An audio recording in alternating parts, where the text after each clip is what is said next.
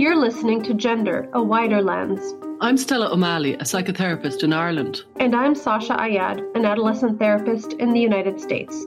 Since 2016, my practice has been exclusively dedicated to gender questioning teens and families impacted by gender dysphoria. I also work with gender questioning teenagers, and I facilitated support meetings for families and individuals who've been impacted by gender issues. We're curious about the concept of gender and how it's unfolding in the wider culture. Join us as we look at gender through a wider lens. Hi, Sasha. Hi, Stella. How are you this afternoon? Good. Looking forward to this. Should be interesting. Yeah. So this is kind of our part 2. We started talking about detransition. We just, at the last episode, spoke about some patterns we've seen and just how important it is to pay attention to detransition stories. And today we wanted to kind of share some of our reflections on the papers and surveys that we have about detransition. And there's not a ton of research at this stage, but we do have some really important surveys that can tell us a lot about what questions we need to keep asking and what these experiences have been like, and a couple of really great case studies and papers defining terms and things like that. So we're going to talk about it and kind of start with our surveys. And before we do, I just want to point out, because it's said so often that there's a 1% regret rate. And it's said so often it would make your head fall off, because anybody who's studied this, and not that many people have, would know that this 1% regret rate, it's a kind of a flawed piece of research to pull out. And what it is basically, it's from a time when there was extremely different medical gatekeeping, as they call it, for people to be transition. And so much smaller numbers were transitioning when there was a 1% regret rate. Not only that, they have different kind of criteria for what would somebody be to be a detransitioner. And so a well-known study would show, and I think it's from Belgium. I'll get the details in a few minutes and I'll put it in the show notes. But it kind of gives very strict criteria for detransition. And so you have to have had, for example, genital surgery, and people like Kira Bell wouldn't fit in to that detransition criteria. And so it's like, well, if Kira Bell isn't a detransitioner, who's a detransitioner? And so this 1%, it's a very, very annoyingly flawed statistic that as soon as somebody says it, I just think, okay, well, I'm with somebody who doesn't know their stuff. They don't know this world if they trot out that particular stat. Now, having said that, I'm sure people who are listening saying, well, what is the stat, Stella? Because it's everybody asks it. And all I generally answer is, well, we do know from Lisa Littman's study, which is 2021, which is probably the most recent for any sort of numbers, is that, 76% don't go back to the clinic to tell them that they've detransitioned. And so that's all I know about the numbers. That I don't really say how do you answer if somebody says it?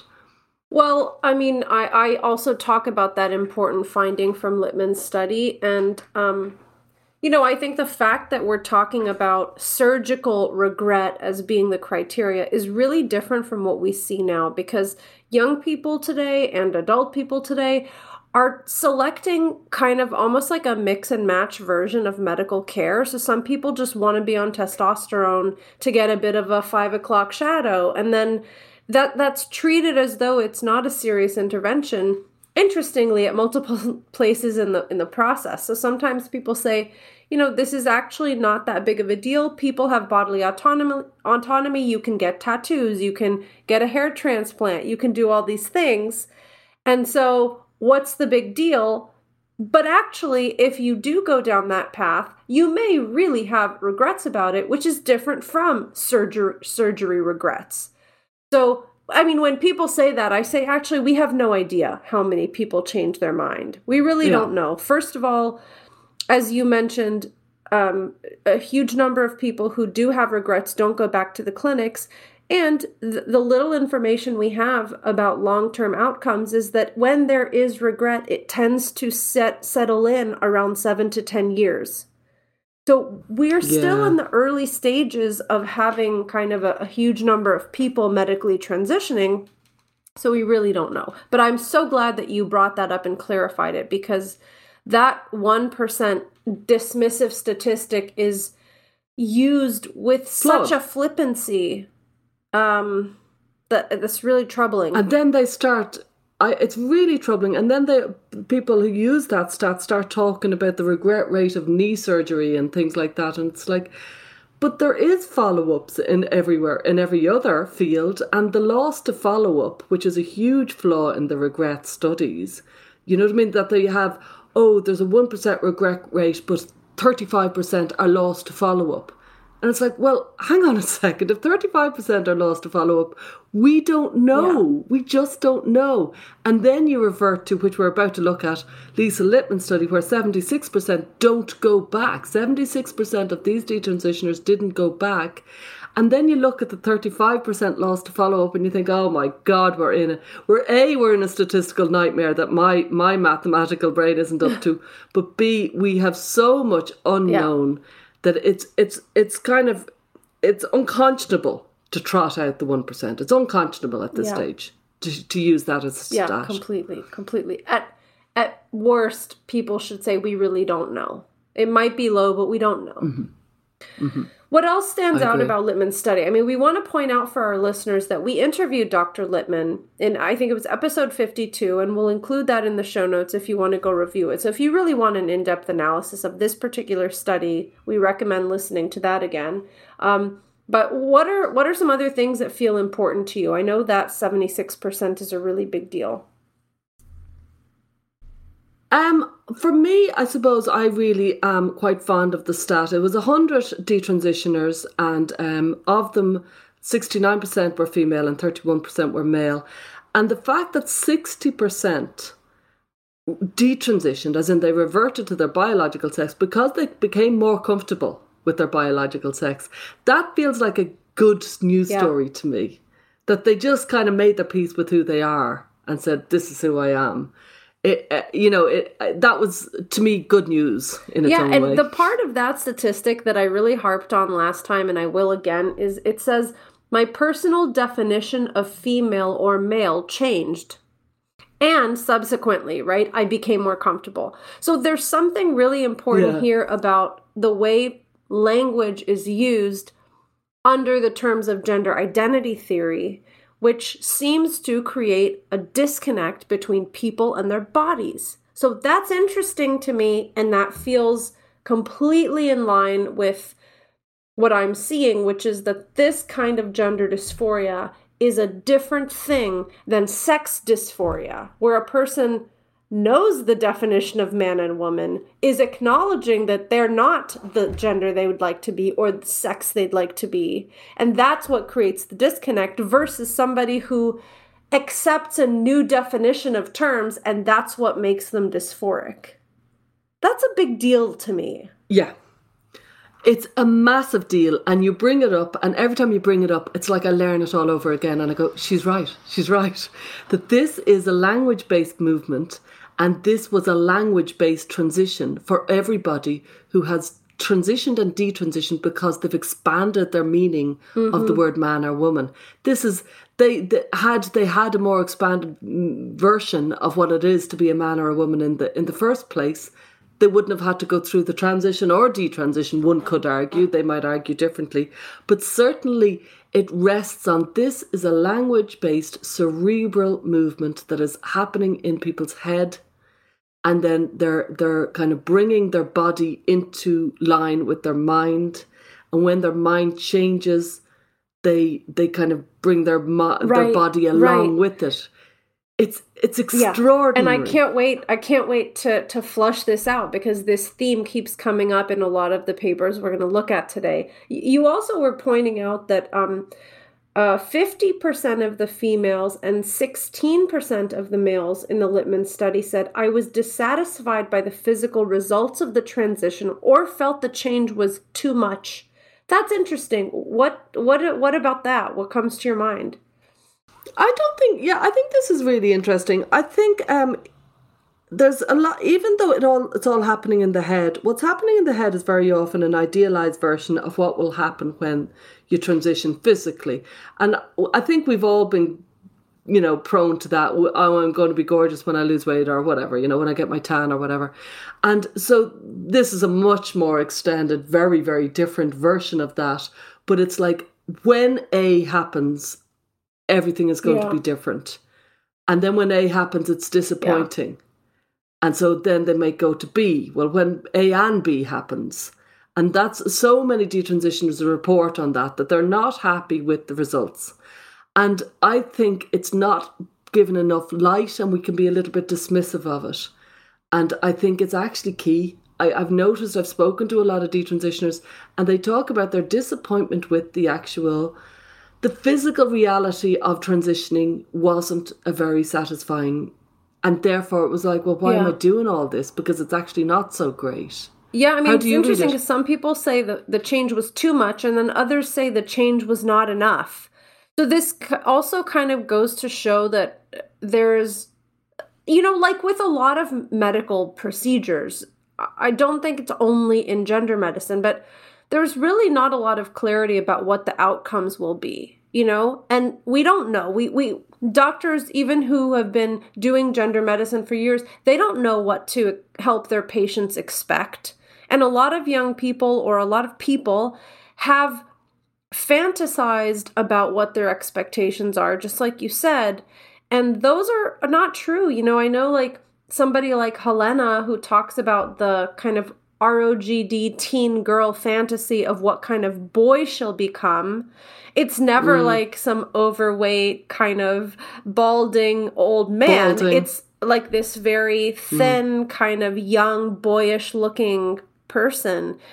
Yeah. Juicy. And so maybe for some of those kids, when they start to get too much facial hair and too much acne and their body redistribution of fat is too much, maybe they're the people saying, wow, this is too much. I thought I would just become like a pretty boy, but actually you became quite masculine. And then on the other hand, there are some people who clearly thought that they would be able to transform into the other sex, and the change was never enough.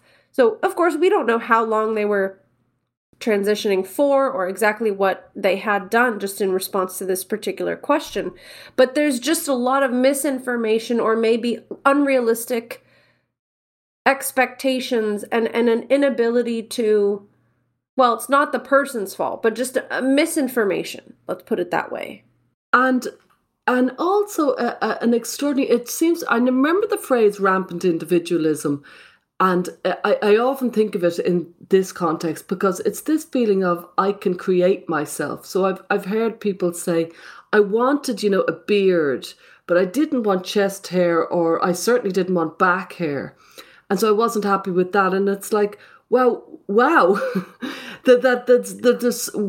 we have almost led a generation of people to believe that they can create their physicality, if you follow me. And I no wonder that would be very disappointing because, our physical selves are limited in lots of different ways. Another part I think is also understated. One is the kind of physicality of the transition process can be disappointing. And I think when you go through so much and you've idealized it so much, it can be devastating. And I feel people are afraid to talk about it a little bit. They don't talk about that because nobody wants to be called vain. And yet we are all vain. We all care about how we look, and it can be a very deep experience. Secondly is the medical complications. 49%, their reasons for detransitioning, among their reasons was potential medical complications from transitioning. And I think the medical complications, that's part of the informed consent model. They should be very, very aware that this is fraught with medical. This is a very inexact science. There's an awful lot of problems. Once you get into surgery and transition, you're really in really difficult territory, I think. That's right. Some other things that stand out is that, people identified that they thought that gender dysphoria was the explanation for how they were feeling. And then, of course, afterwards, they came to believe that their, quote, gender dysphoria was really caused by other things or was better explained by other things like trauma or, other mental health conditions. And, people saying that they thought that was the only option, gender transition. Which I meet other therapists who think, oh no, isn't that the treatment? Isn't that the treatment for gender dysphoria? And I'm like, oh, God, no. There's lots of different treatments for gender dysphoria. Like the idea of that surgical is the only treatment, it feels very regressive. Like the only way to treat a distress in the mind is with scalpel or hormones. It feels incredibly counterintuitive for me. I think it's kind of very surprising that homophobia or difficulty accepting themselves as lesbian, gay or bisexual was 23%. Now, to me, that sometimes gets overstated as if it's 90% is to do with homophobia. And it's interesting that like the, Littman study, 100 detransitioners and 23% it was difficulty. It's there. It's always there. It can be overstated. And I think we need to make sure that we stay in accuracy and remember that, it's always an issue. So if it's 23%, it's about a quarter, which is an issue, which is a high number, but it's not the only. I think trauma, and as they said, 55% said they didn't receive an adequate evaluation from a doctor or mental health professional. That's where me and you get very excited, because we think they're not receiving adequate mental health attention, really. There's a hypothesis that comes to my mind to explain like the discrepancy between how this issue is typically framed and what that statistic says.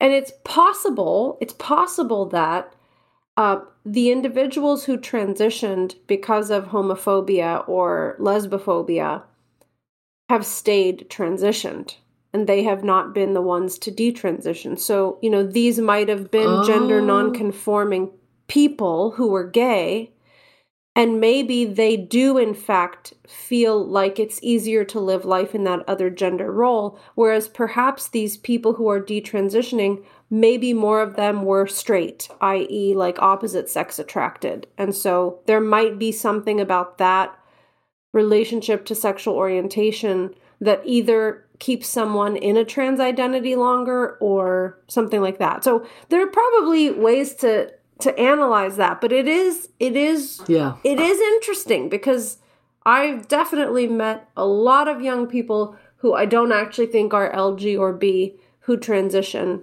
and end up detransitioning. I consistently meet them, and I thought I used to. Back in the day when I was young and innocent 2 years ago, I used to presume the LG or B was going to arrive, and now I don't. I don't think it's necessarily going to arrive. You know what I mean? Issues around their sexuality. However, I do think repressed sexuality is often an issue, but it's not necessarily orientation. But on your point, I remember Az Hakim, who really is very experienced in working with gender issues as such, as opposed to just ROGD or young people. It says here on Lisa Lippman's study that, of this 100, 13% of girls and 3% of boys were autistic. And that, as seemed to make the point, and it was an interesting point, that autistic people might be more likely to remain transitioned. They might be more likely to stay within it. Interesting, yeah. And, considering we've got things like stats like Anastasis Biliada's Churcher Clark study from the Tavistock had 48% of the young people presenting with autism. I don't want to break everybody's heart with numbers here, but nearly half of the kids presenting had autism. And yet only, as far as I can see, 16% of the detransitioners have autism. So maybe, going back to your point, maybe these people who are autistic might be more likely to stay transitioned.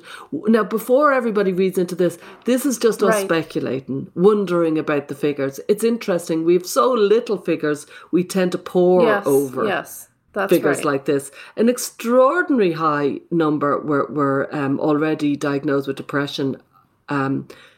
Basically, 56% of them had depression. It's a high number. Which is extraordinary. And these are people with diagnoses. There may be more people with specific kind of traits or psychological experiences that didn't get diagnosed. So I think nobody should take this as like the final word on how to analyze or interpret these numbers, but these are interesting, and this is kind of some ways we might think about these stats. Shall we move on? Because we have other studies to cover. Yeah. Okay. So next, we're going to talk about Ellie Vanden Bush. I really hope I'm pronouncing that correctly if you're listening, Ellie. So she did a survey of 237 people who were both detransitioners and desisters. Well, what Ellie did was a very interesting concept, and I think it was a good idea. And we need to explore this concept a little bit more. She divided into medical detransition, social detransition, and so therefore she saw two different concepts as such. And about 31% of these 237 people were social detransitioners, while around 70% were medical detransitioners. So every time we say a number, that's the way it broke down. It was an interesting thing to do. Whether they have different needs or not is I think, a paper in itself to talk about the different things between. We usually, you and I, Sasha, tend to talk about desisters are social detransitioners and medical detransitioners are detransition. We tend to go in that language. So it's a little bit different in this paper. Yeah. So, I mean, of course, the biggest thing that stands out to me is that this survey corroborates what Littman found, which is the biggest kind of number here, which is 70% of respondents said that they realized their gender dysphoria was related to other issues. So again, there was a kind of misattribution of what my symptoms mean. And that's true in both of these surveys. And they had health concerns, which was next. So that's exactly what Littman found, right? That was number 1 and number 2 in Littman's survey as well. And in layman's language, that 70% said, oh, I had other issues that weren't being attended to. Yeah. And I transitioned thinking that was the solution. And I detransitioned because I realised I haven't dealt with my real issues. My real issues need attention. And then there's a whole heft of people, with 62% of them, with health concerns, that when they get into the physical reality of transitioning, they're like, wow, this is a really heavy burden on the body. There's a huge amount of physical issues that I'm kind of imposing upon myself. And then the voice gets into the head saying, well, you could just detransition. You could just bow out of this. Mm-hmm. And I remember speaking to somebody and they were speaking so eloquently about their dysphoria, and it sounded so sad and difficult. And I couldn't help but say, well, why did you detransition? I couldn't get it. It was like they had such deep dysphoria. And they were like, I couldn't take the complications. It was so difficult on my body. And I was like, oh, right. Wow, that's really intense. Yeah. And I mean, I think along a similar line, 50% of these respondents said transition didn't help with my dysphoria. So again, it's like if people are, let's say, mislabeling some kind of bad feeling as gender dysphoria, and then you start transitioning and maybe you have some health concerns, maybe there are complications, and you still haven't fixed that original, quote, bad feeling, then your, quote, gender dysphoria didn't go away. It's kind of reminding me of when we interviewed the Dutch researchers, and you pointed out to them that first patient ended up having shame about their genitals. And Steensma, I think, said something like, well, if you have a diabetic patient and you cure their diabetes and then they have sexual problems, does that mean you didn't, help them? And so, these surveys make me think, in these cases, they didn't even think their dysphoria was fixed. Their dysphoria was not fixed, and so they detransitioned. So it's interesting to hear people say, well, if you fix the dysphoria, but you've traded it off for other kind of complications, I don't know. I guess you can't say that for sure, right? We don't know that first patient would have otherwise had like a happy, healthy marriage. We don't know that. But it's an interesting kind of thing to think about. Just like, is the dysphoria healed or not? What is dysphoria? How are we defining that? Yeah, it's when I've talked to people who don't work in this field, they act as if dysphoria is this kind of almost physical thing that kind of kind of goes over, like, you know, the way a glass going over a statue. Yeah. It's like, poof, Yep. dysphoria is upon you and you will never break out of that rock. And I'm like, wow. And I suppose because I had my own experience as a kid, and I just think, yeah, I remember it. But I've had lots of experiences, and I've watched so many people in terrible pain in so many different places. And I've had extraordinary pain in my own life, that I think there's lots of ways to have pain. And just because this is the zeitgeist, this is the one that's spoken about, doesn't give it some sort of special existence that gives all the special rules that people seem to think it. It's like this separate condition that is like no other.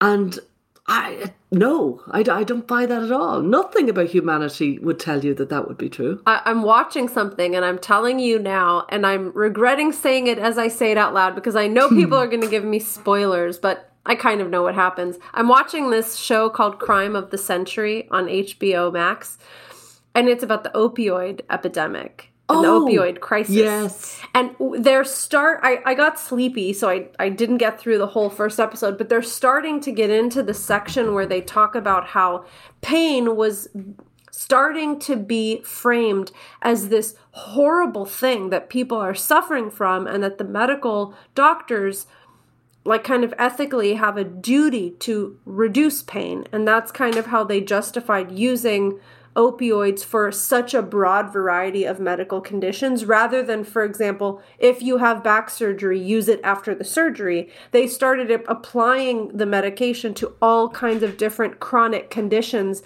and suggesting long-term use. So it's kind of the same thing, like gender dysphoria as this thing that is it is a burden and it is difficult, but as though it's insurmountable, it will never go away. It is a violation of human rights that a person experiences this kind of pain, and that we ethically must get rid of it as fast as possible. Which, I mean, it's a philosophical question, and I think it's interesting, and I don't know if I have an exact answer, but it is this question about, like, is human suffering in all of its bizarre variations, is it something we must eradicate as soon as we have the means?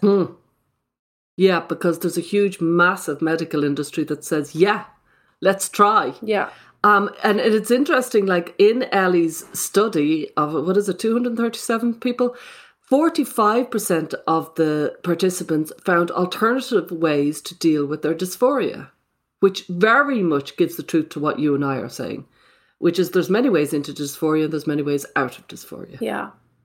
Yeah. I do want to point out that the 30% of Ellies are unhappy with the physical changes. Now, you have to remember that 30% were only social detransitioners, if you follow me. And then you remember that, you know, with Lisa Lippman's, it was a higher percentage were unhappy with the physical changes. I think there is a kind of a paper in that. Just the physical changes are a disappointment. And it shaped my whole golden picture of transition was ruined because it didn't come off. Yeah. You know, what I thought would happen didn't happen. Yeah, I think that's interesting. And I'd like to point out, too, 34% said their dysphoria resolved itself over time, which that's kind of something I just keep repeating to parents and to families. Like, if you stabilize this young person, lean in with a lot of love, help them address some of their other mental health issues, for many people, dysphoria will resolve. And that was something I was kind of hounded about at the APA by a very well-known psychiatrist there who was kind of pressing me on this issue. We gave a talk at the APA a couple of weeks ago, and he was trying to say, like, are you saying that children should suffer with gender dysphoria? He kept asking me that. What's your number? At what point can they transition? I mean, it was an unbelievable exchange. But what's your number? Yeah, like, he said, do you believe in countertransference? And I said, of course I do. And he said, so then you must have a personal opinion about when is an appropriate age to transition. What is that number?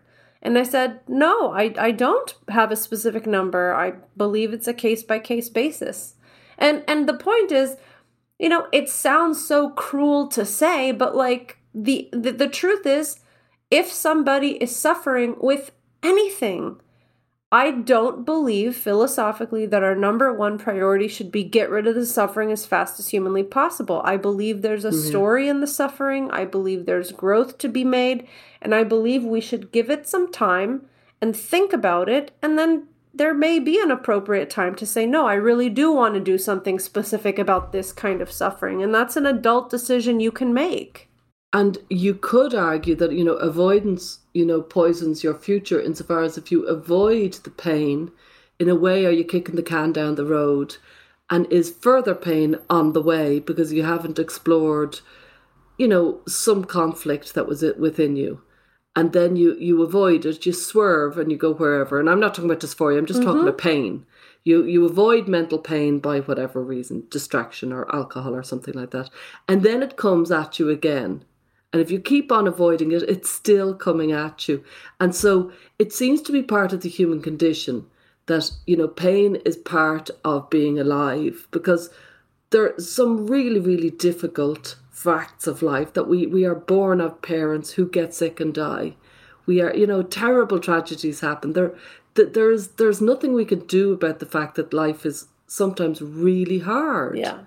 And so in a way we have to equip ourselves with it and be aware that pain is part of the package. Yeah. It's part of our deal for being alive. Yeah, that's right. And this idea that we can get out of it.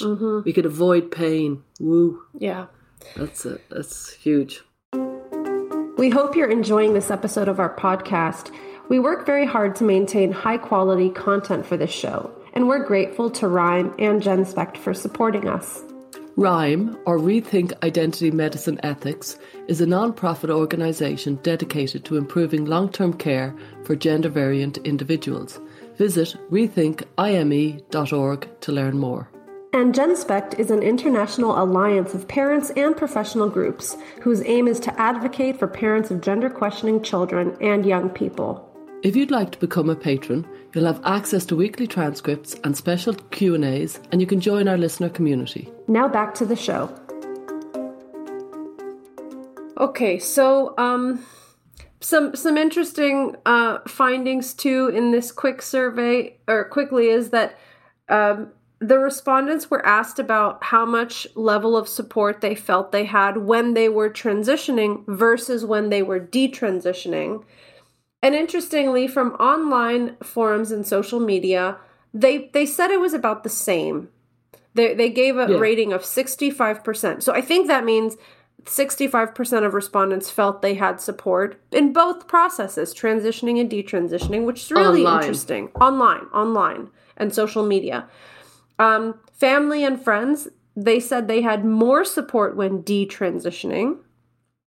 And then, interestingly... Slightly more. It was 56 to 64%. Right. So thanks for clarifying that. 56% and 64%. But then from LGBT organizations, 35% felt supported when they were transitioning, and only 8% felt supported when detransitioning. And that's a really sad piece of information. Well, an LGBT organisation clearly doesn't have a D in it. Yeah. Because only 8% felt supported by the LGBT. And further, from a trans-specific organisation, 17% felt supported while transitioning, and only 5% felt supported while detransitioning. So there's a real disconnect there, that there's LGBT plus organisations who are cheering on a transition and closing the door on the detransition. And I hear this so often with people I've worked with in the detransition. I lost all my friends. I lost the community. I lost the organisation. I lost my supports. Yeah. It's a huge one. It is. It's really huge. And 11% of people responded that they had no support at all while detransitioning.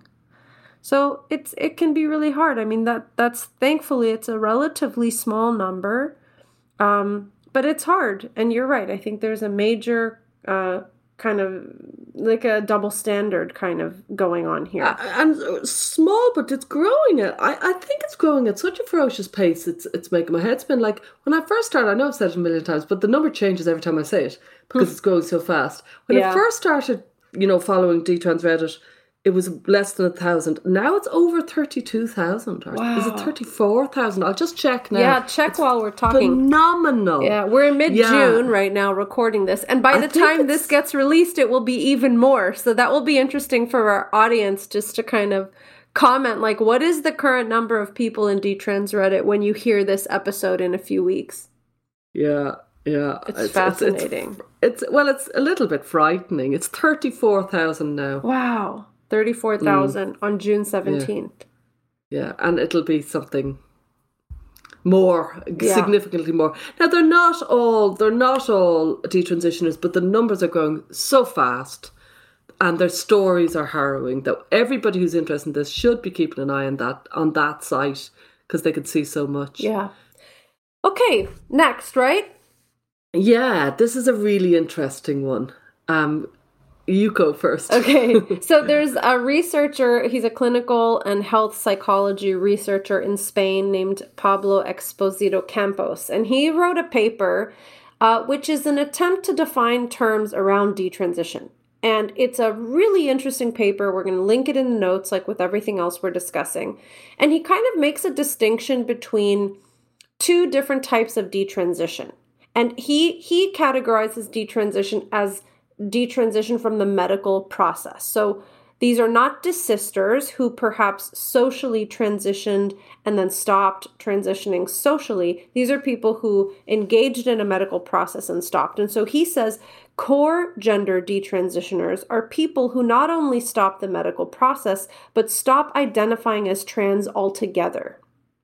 And then the non-core gender detransitioners continue to identify as trans, but they stop the medical process. So he says this could be due to health concerns, kind of perceived lack of social support or discrimination, or finding like I'm satisfied with the changes that I've made to my body and now I'm comfortable existing in this kind of appearance.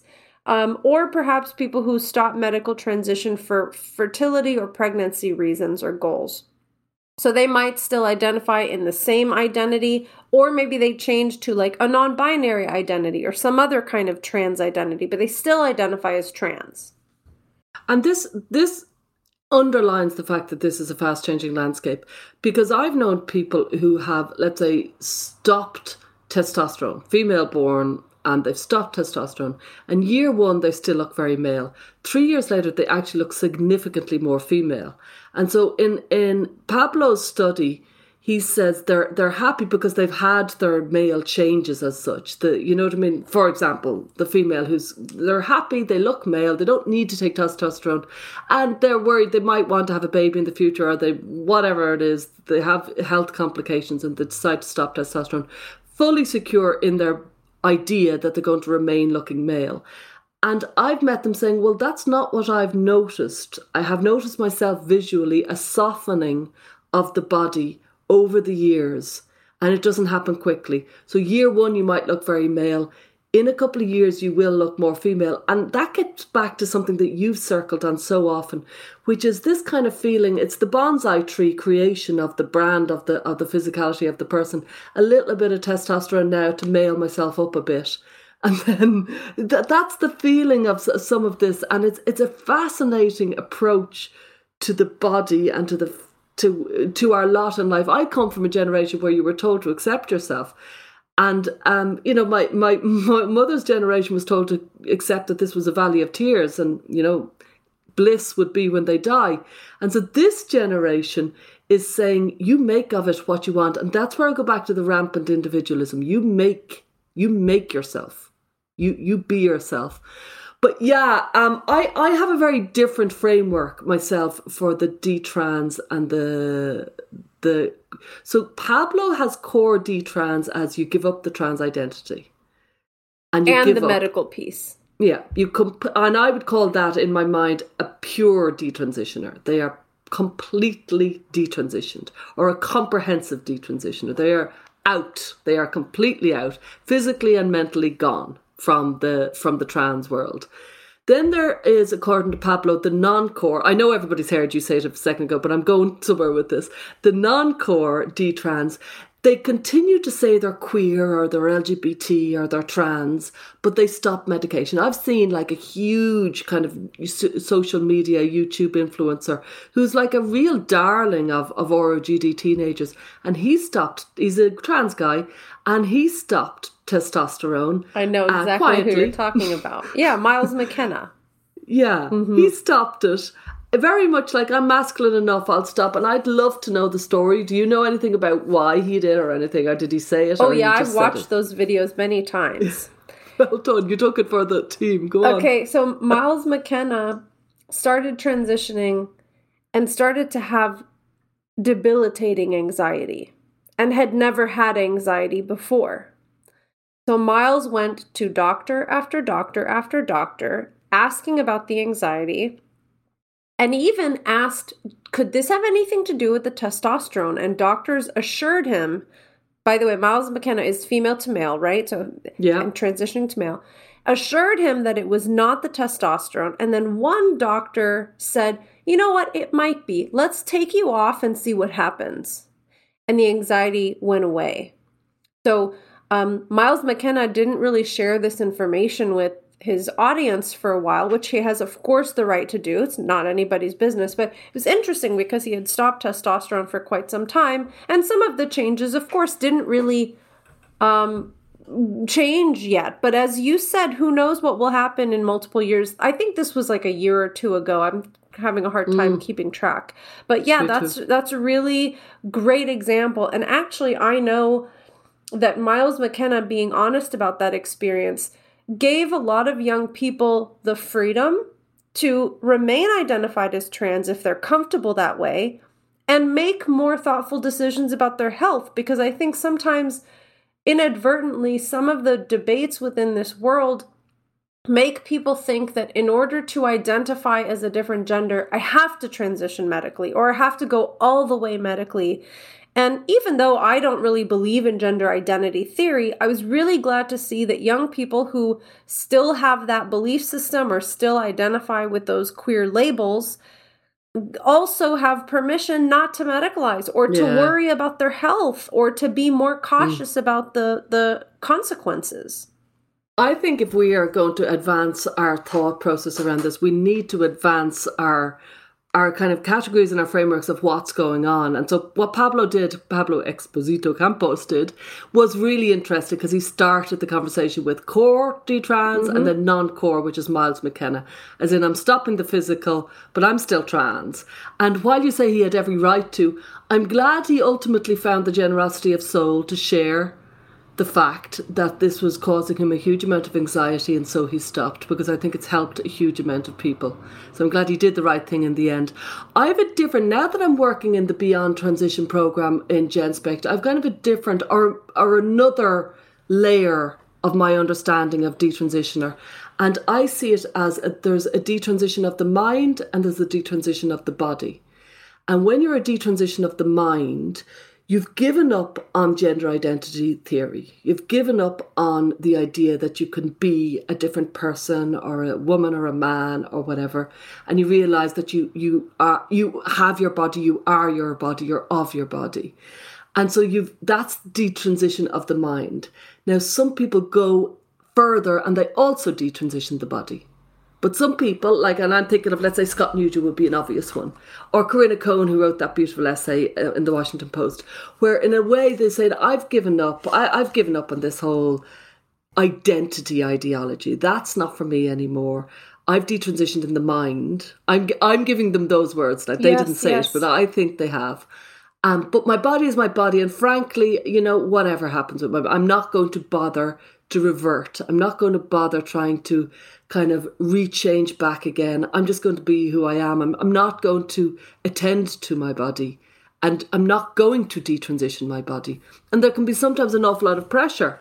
I've seen a huge amount of pressure, for example, on Scott Nugent, as in, how can you say all this and not detransition? You have to detransition.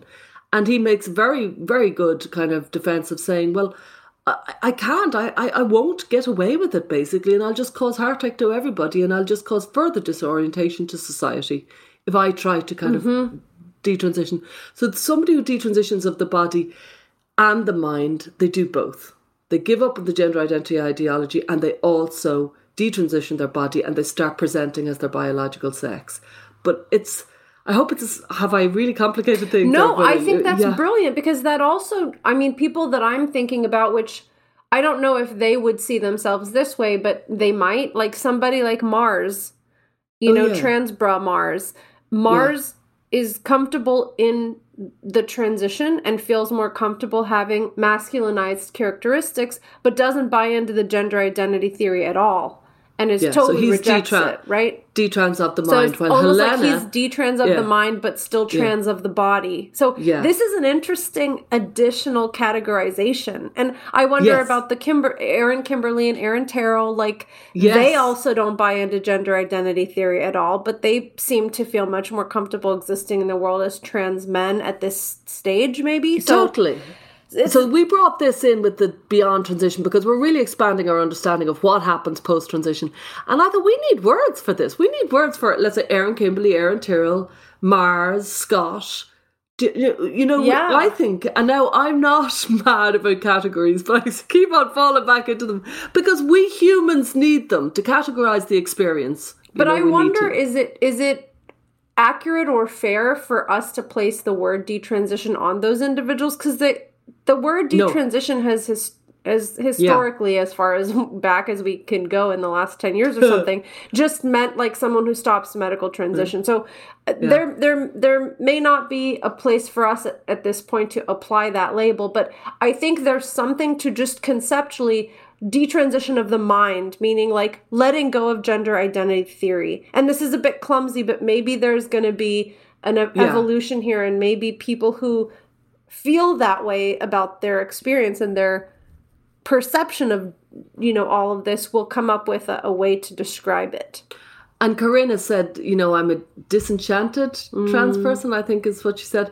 And then there is detransition of the mind and body. And that's Helena, Sinead Watson. They've completely left behind. They've Kira Bell, they've moved back into presenting as their biological sex, and they've given up all the ideology. And that's going back to where Pablo came up with the core detrans. I think that's great. So I think people need to, I'd love people when they listen that they comment on our YouTube or they comment on our Twitter saying these are the words you need. Yeah, give us better words. Yeah. But I really like the detransition of the body and the mind for those core detransitioners. That makes a lot of sense to me.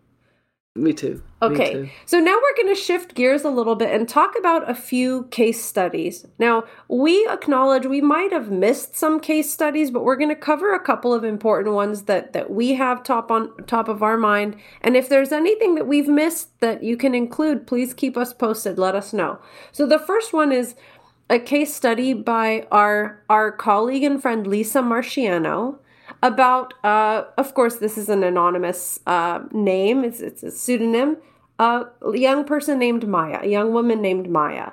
And this person's story is really interesting because there's so much kind of difficulty from childhood and trauma that was not ever processed or recognized, even though this young person had gone through the affirmative gender therapy process. And when she was detransitioning, working with Lisa, a lot of these things became clear in hindsight. Yeah. With Maya, you read it, and like Lisa's paper is so beautifully written, but there's two big things for me that come out, which is attachment theory and the flaws in the affirmative treatment. Mm-hmm. And if you want to know about attachment theory, you can see when Maya was 9, her aunt died. She wasn't allowed to attend the funeral as the parents felt it was better that she didn't dwell on the loss and she should move on. Then she had a succession of au pairs and babysitters. Life went on as usual. But something about that, I think I don't know her, but it feels to me, reading it, the attachment void happened. Mm-hmm, mm-hmm. And, they often talk in addiction about the hole in the soul, which I often think is another way of saying the attachment void. Yeah. And so she tried to fill it. Yeah. And maybe it was her dance squad. And then it was transition. She was filling a hole in her soul.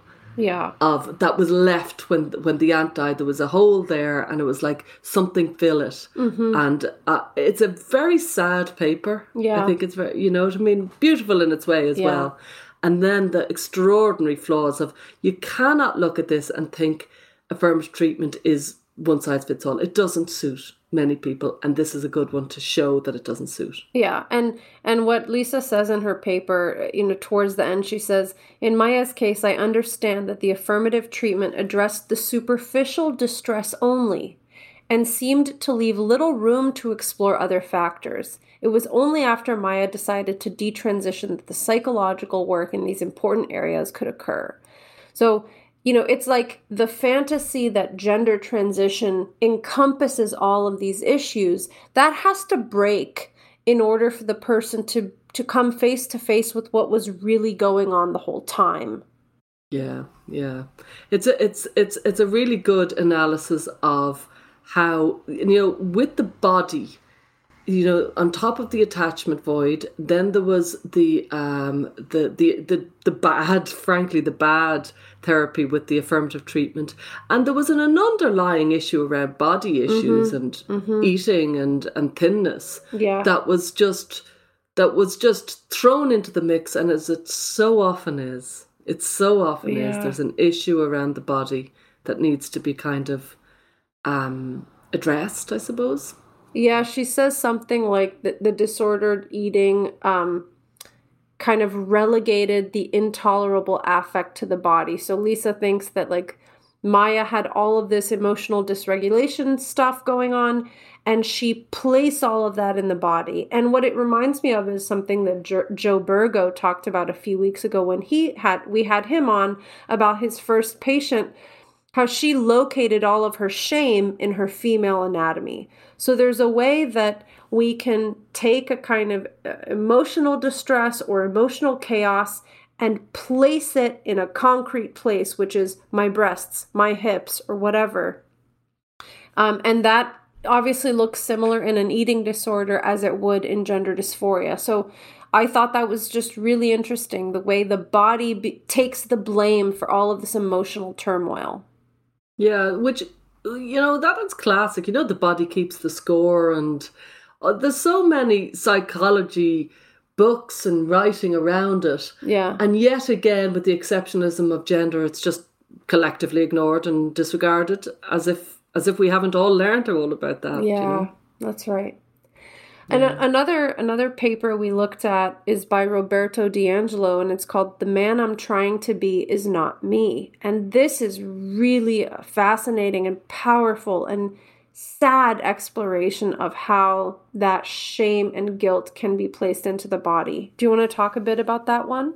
Yeah, this is about a person who was born female and transed to male. So Josh is his name in the paper.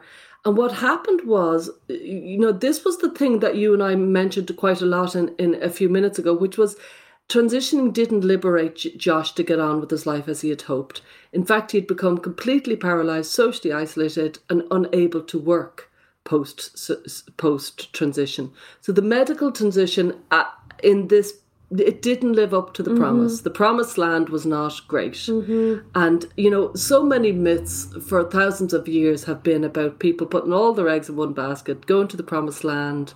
You know what I mean? There is almost every single country has myths around that. Yeah. And this is our great myth.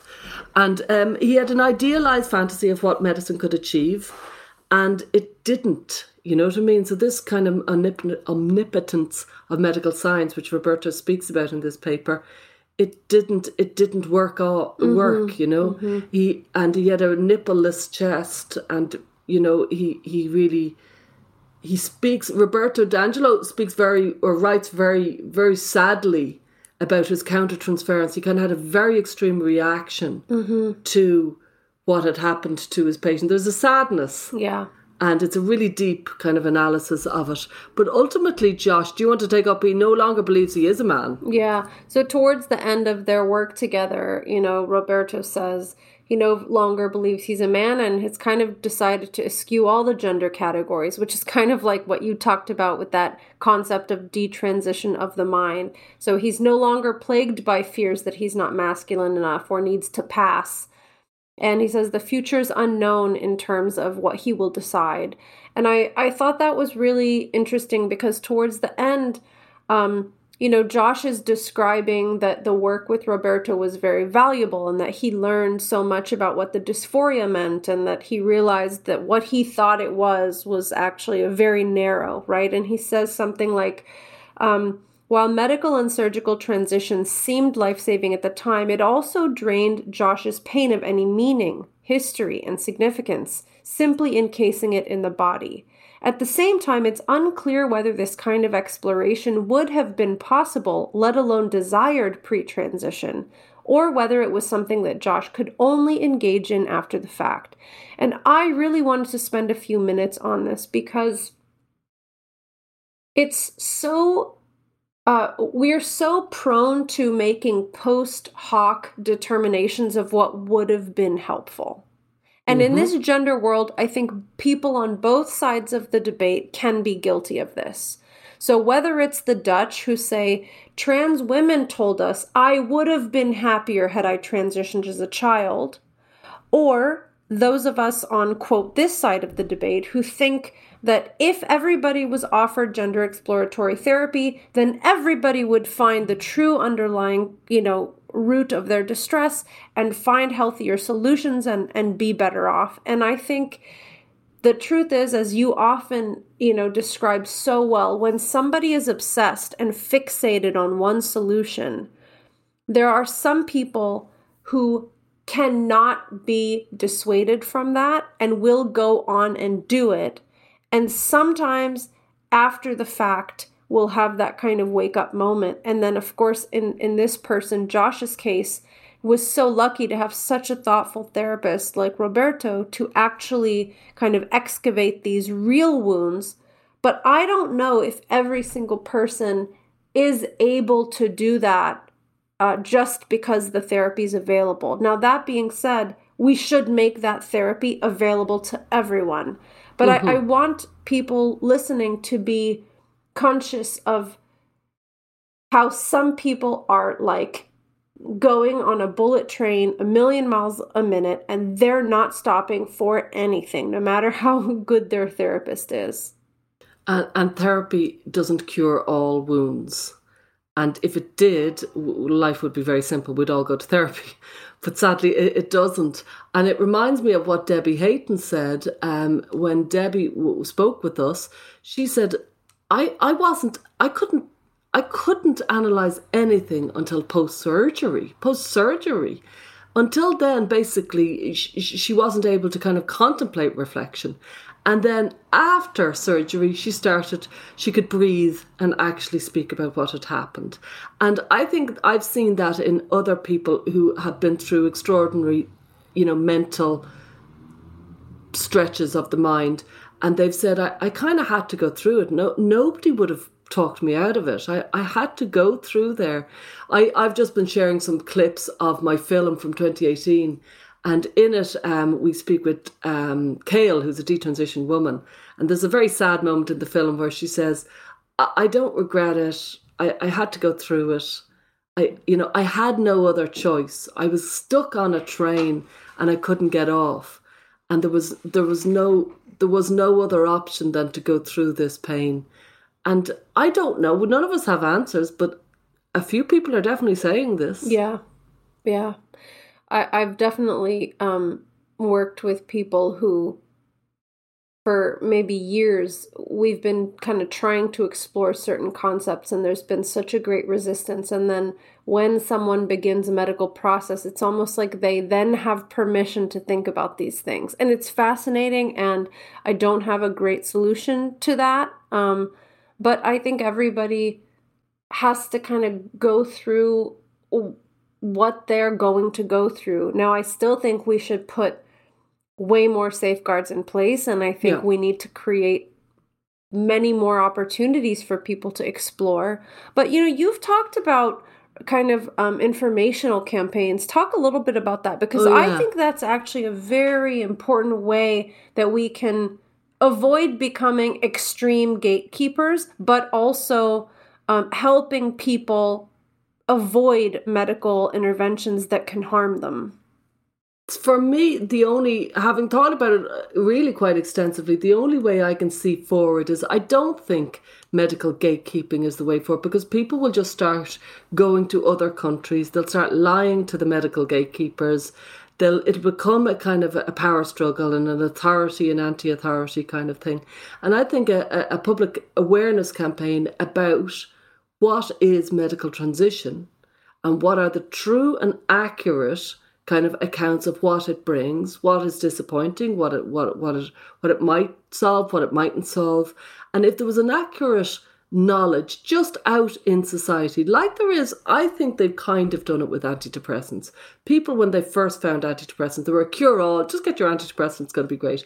Now people have a much more complex, nuanced understanding of, now it comes with issues, and, they sometimes work very well, but, you do have to have your kind of, you have to be engaged in the process.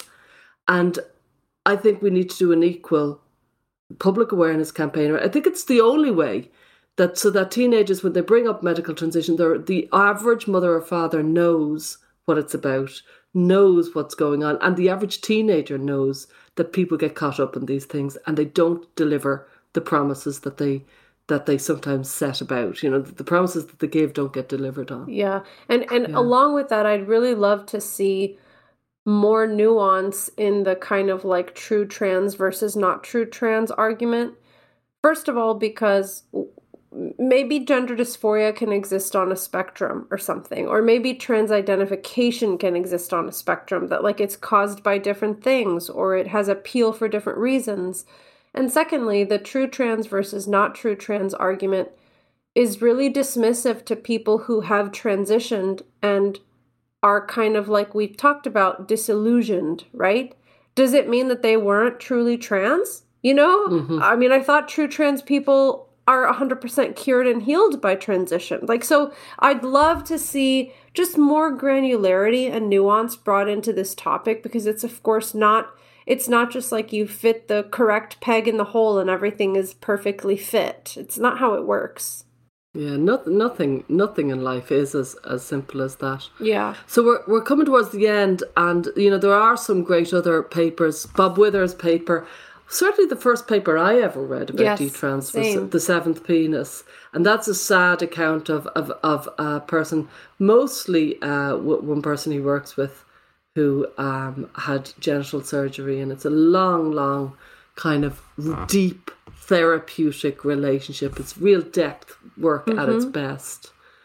And then there's Kirsty Entwistle, gave a great paper as well. She's written a great paper, and that's kind of an analysis of really the state of play around who's saying what, lemma, what's Zucker's saying, and she's asking some very good questions, talking about, let's say, for example, one person, Minnis say that Samuel's mastectomy relieved his dysphoria, and isn't that great? And she's pointing out it's 3 weeks after his surgery. Yeah. And, the short-term nature of that sort of... You can't comment to anybody 3 weeks after his surgery. Yeah. It's a farcical time. Yeah. So it's very important when we all look at kind of regret. Another kind of flaw in the regret studies was a year after transition, they were all thrilled with themselves. And it's like, okay... What the hell do we care what they're...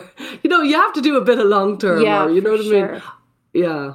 And Kirsty Entwistle's paper was written in May of 2020. And so it's really a lot of commentary about what was going on at the time. And it's about the debate, the debate within this world. So we will link all of these in the notes. And as we said, if there's anything that we've missed, feel free to remind us and share those links with us, and we will add them. And I hope that this was interesting and helpful to people. I know it can be overwhelming sometimes as this landscape changes so quickly. So we just wanted to give a little bit of time to the bit of research we do have. Mm-hmm. And don't let anybody say that 1% stat without challenging it, please. Yes. Thanks for joining us this week on Gender, A Wider Lens. This podcast is sponsored by Rhyme and GenSpect, and listener support means a lot to us. The best way to help is to subscribe and review us on iTunes. follow us on social media, and if you'd like to become a patron, you'll have access to weekly transcripts of the show, special Q&As, and you can join our listener community. Just go to our Linktree. That's linktr.ee/widerlenspod. Our discussions are for educational purposes only and are not intended as a substitute for mental health services.